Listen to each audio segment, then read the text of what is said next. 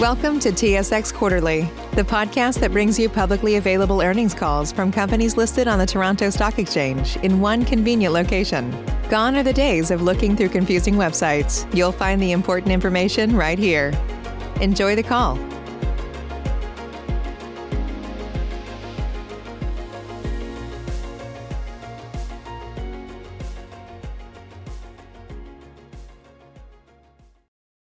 Good afternoon. I would like to welcome everyone to the Plaza Retail REIT third quarter 2021 earnings conference call. At this time, all participants are in a listen-only mode. Following the presentation, we will conduct a question-and-answer session. Instructions will be provided at that time for you to queue up for questions. If anyone has difficulties hearing the conference, please press star 0 for operator assistance at any time. And I would like to advise everyone that this conference call is being recorded. And I will turn the conference over to Kim Strange, Plaza's General Counsel and Secretary. Please go ahead, Ms. Strange. Thank you, Operator. Good morning, everyone, and thank you for joining us on our Q3 2021 results conference call. Before we begin today, we are legally obliged to advise you that, in talking about our financial and operating performance, and in responding to questions today, we may make forward-looking statements, including statements concerning Plaza's objectives and strategies to achieve those objectives, as well as statements with respect to our plans, estimates, and intentions, or concerning anticipated future events, results, circumstances, or performance which are not historical facts. These statements are based on our current expectations and assumptions and are subject to risks and uncertainties that could cause our actual results to differ materially from the conclusions in these forward-looking statements. Additional information on the risks that could impact our actual results and the expectations and assumptions we applied in making these forward-looking statements can be found in Plaza's most recent annual information form for the year ended December 31st, 2020, and management's discussion and analysis for the period ended September 30th, 2021, which are available on our website at www.plaza.ca and on SEDAR at www.sedar.com.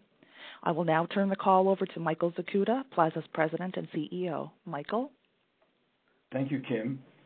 We are very pleased with our solid Q3 results. Our portfolio, dominated by essential needs, value, and convenience retailers, continues to deliver solid results. Our operating environment has rebounded to pre-pandemic levels.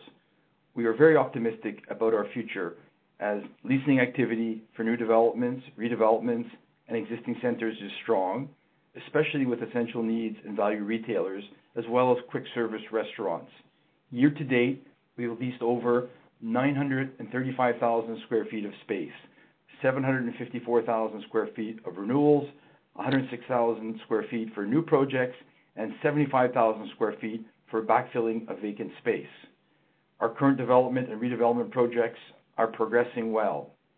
Our development pipeline has grown largely due to new demand from our core retailers and the availability of redevelopment opportunities. Sales performance for the majority of our tenants is at or above pre-pandemic levels. The attrition of weaker retailers and the resulting decrease in occupancy that we experienced in 2020 and early 2021 is largely complete as we have moved back occupancy over 96%. We continue to finance our new projects and refinance our existing properties at historically low long-term interest rates. We are being opportunistic as we sell non-core assets at robust prices and recycle the sales proceeds into much higher yielding new projects. Our liquidity is stronger than ever.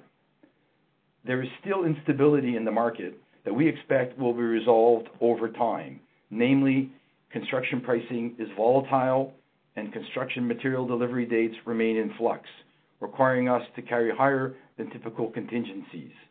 Our retailers are challenged by staffing issues and product delivery that impact the timing of new store openings. There remains some travel hesitancy, which is delaying retailer site visits, therefore affecting the timing of some new deals. The market for essential needs assets is very tight. There is strong demand for this asset type, and prices are very high. We benefit from the ability to source and develop or redevelop essential need assets. In public markets, this makes us a rare species. Investors want to acquire and own essential needs assets, but very few can create this product. The only way to make superior returns is to create your product. Plaza has consistently demonstrated its ability to do so as we develop or redevelop high-quality essential needs assets across Atlantic Canada, Quebec, and Ontario. We are very excited about the future of our business of developing, redeveloping, and owning open-air retail in primary and strong secondary markets. Our solid portfolio and growing pipeline, supported by our entrepreneurial value-add business strategy, will continue to generate solid results and future growth. I will now turn the call over to Jim Drake, Plaza's CFO. Jim? Thank you, Michael. Our operating environment has continued to improve, and although the pandemic may not be completely behind us yet, as Michael mentioned, we are effectively operating at pre-pandemic levels. Our rent collections remain one of the highest in the retail industry, at over 99% in Q3 and October to date. During the quarter, there were only nominal deferrals granted, and we took a small $80,000 bad debt provision. Same asset NOI is up 3.5% for the quarter and 2.1% year to date. Excluding the impact of lease buyouts, bad debt, and pandemic-related provisions, same asset NOI for the quarter would have been consistent with last year. FFO and AFFO per unit for the quarter, which benefited from growth from same assets and developments, lower admin expenses and finance costs, were 11 cents and 9.2 cents respectively, up 21% and 14% over last year. Year to date, excluding the impact of lease buyouts, bad debt, and pandemic-related provisions, FFO and AFFO per unit were up 8% and 1% respectively over last year. And our payout ratios have improved significantly as well, with year to date at 64% of FFO and 74% of AFFO. Our liquidity at quarter end totaled $57 million, including cash, operating line, and unused development and construction financing facilities. We are exiting the pandemic with liquidity stronger than ever. For long-term debt, we placed $41 million of mortgages year to date at a weighted average interest rate of 2.75%, and we continue to place debt at very attractive rates. At September 30th, we had $16 million of long-term mortgages rolling for the remainder of the year, and subsequent to quarter end, we refinanced $14 million of those mortgages, with the final $2 million underway. Under our development program, during the quarter, we advanced a number of our projects and started construction on a few redevelopments in Ontario, and are also actively pursuing numerous other opportunities across our geography. On asset sales, we sold a few QSRs during the quarter, bringing our net proceeds year to date to $13 million. We are seeing very strong demand for our small, non-core assets at very attractive pricing. Our capital recycling program remains a very efficient source of equity, allowing us to reinvest the proceeds in new projects, which are generally grocery-anchored strips, at very healthy spreads over the hurdle rates on the sales. Finally, on fair value, we recorded a $16 million gain on investment properties during the quarter as a result of cap rate compression and appraisals obtained. Our weighted average cap rate is now 6.99%, which we believe remains conservative. As retail cap rates continue to stabilize, we anticipate further fair value appreciation going forward. Those are the key points relating to our results for the quarter. We will now open the lines for any questions. Operator? Thank you, sir. Ladies and gentlemen, we will now conduct a question and answer session. If you have a question, please press star followed by 1 on your touch-tone phone. You will hear a 3-tone prompt acknowledging your request. Your questions will be polled in the order they are received, and if you would like to decline from the polling process, please press the star followed by 2. Please ensure that you lift the handset if you're using a speakerphone before pressing any keys. One moment, please, for your first question. Say goodbye to your credit card rewards. Greedy corporate mega stores, led by Walmart and Target, are pushing for a law in Congress to take away your hard-earned cash back and travel points to line their pockets. The Durbin-Marshall credit card bill would enact harmful credit card routing mandates that would end credit card rewards as we know it. If you love your credit card rewards, tell your lawmakers, hands off my rewards. Tell them to oppose the Durbin-Marshall credit card bill. And your first question is from Lee Chen at IA Capital. Please go ahead. Hi, good afternoon. Good afternoon. Just a quick question for me. Well, it's actually a two-pronged question. So regarding acquisitions, just looks like some of your peers might further dispose of retail assets. Could this translate into acquisition opportunities for Plaza? And I was wondering if you can comment on any opportunities for you guys in regards to potential non-core retail assets that could come to the market subsequent to the Cominar deal from one of the acquirers. Okay. For the first part of the question, I believe that there are opportunities for us to acquire certain assets that are part of some of the disposal campaigns of larger either REITs or institutions. So yeah, we're on that.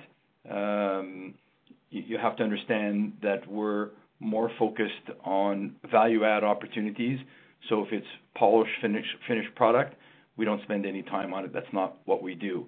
So if there's some vacancy and some other challenges or some opportunities to redevelop or add value, that's obviously of interest to us.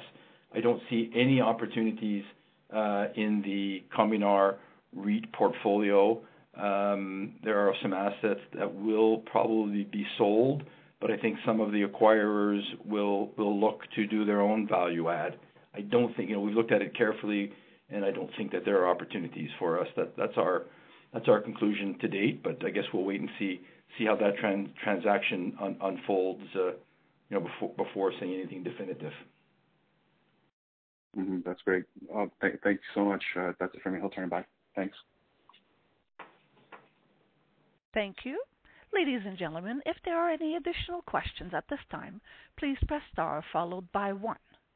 And also keep in mind, if you're using a speakerphone, to please lift the handset before pressing any keys.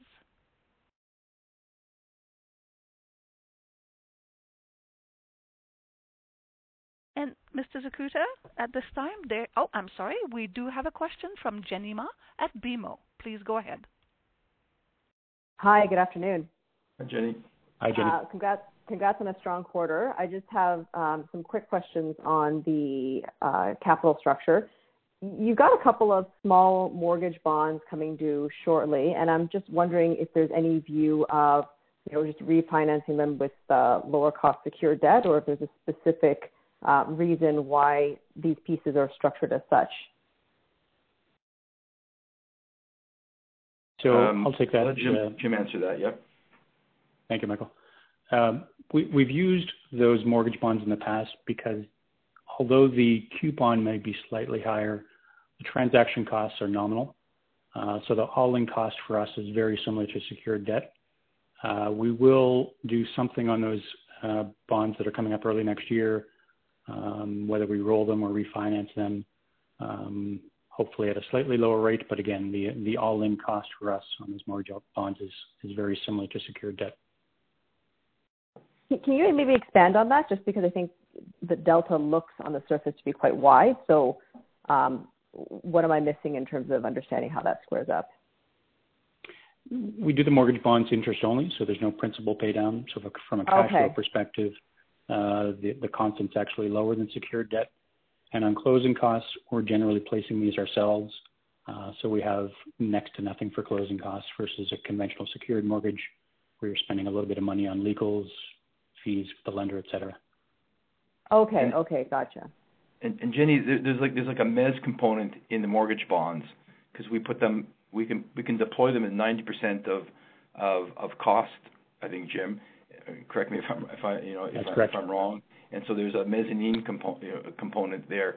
So it's replacing equity for some redevelopment projects, and then when the project is finished, obviously we're typically able to then finance at market value and then recycle that money, and so recycle that mezzanine piece.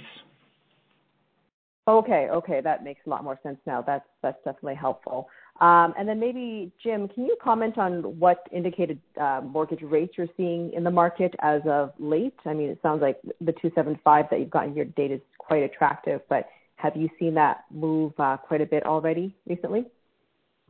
It's moved a bit with bond yields, obviously. We generally prefer longer term, always with a view of staggering our debt maturities and matching lease terms whenever possible. So we'll generally err on the side of longer term. We're seeing rates in the low to mid, possibly high threes, depending on the product and depending on how long we go. Low to mid to high threes. Okay, great. That's all for me. Thanks for that. Thanks, Jenny. Thank you.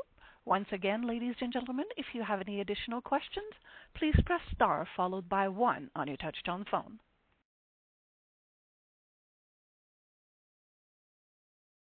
Mr. Zakuta, there are no further questions at this time, sir.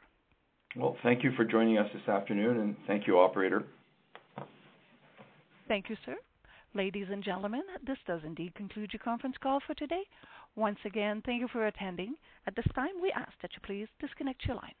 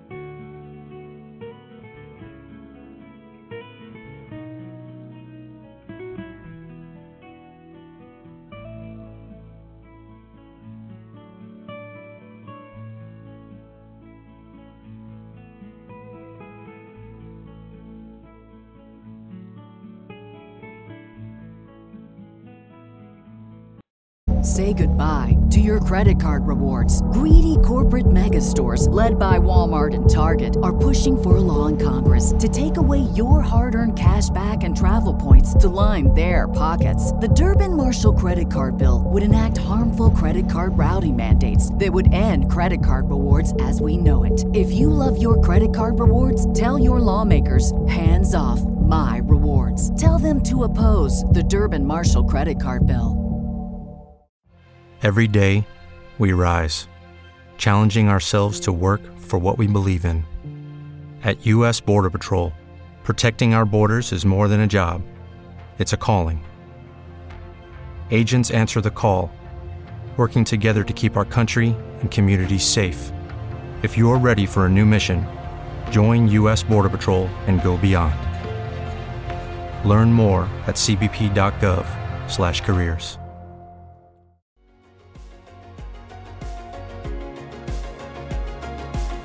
Thank you for listening to TSX Quarterly. If you enjoyed the cast, remember to leave a good rating. And remember, for any additional inquiries, please consult the company's investor relations section on their website.